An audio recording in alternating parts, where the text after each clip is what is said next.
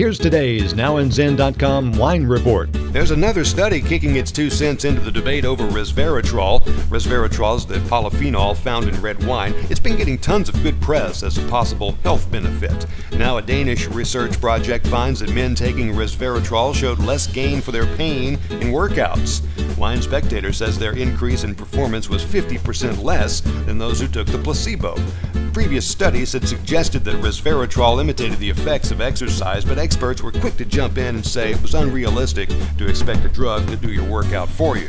The lab coats say resveratrol reduces free radicals released during exercise. They're harmful to the body, but lessening them may cause the body to react differently to exercise.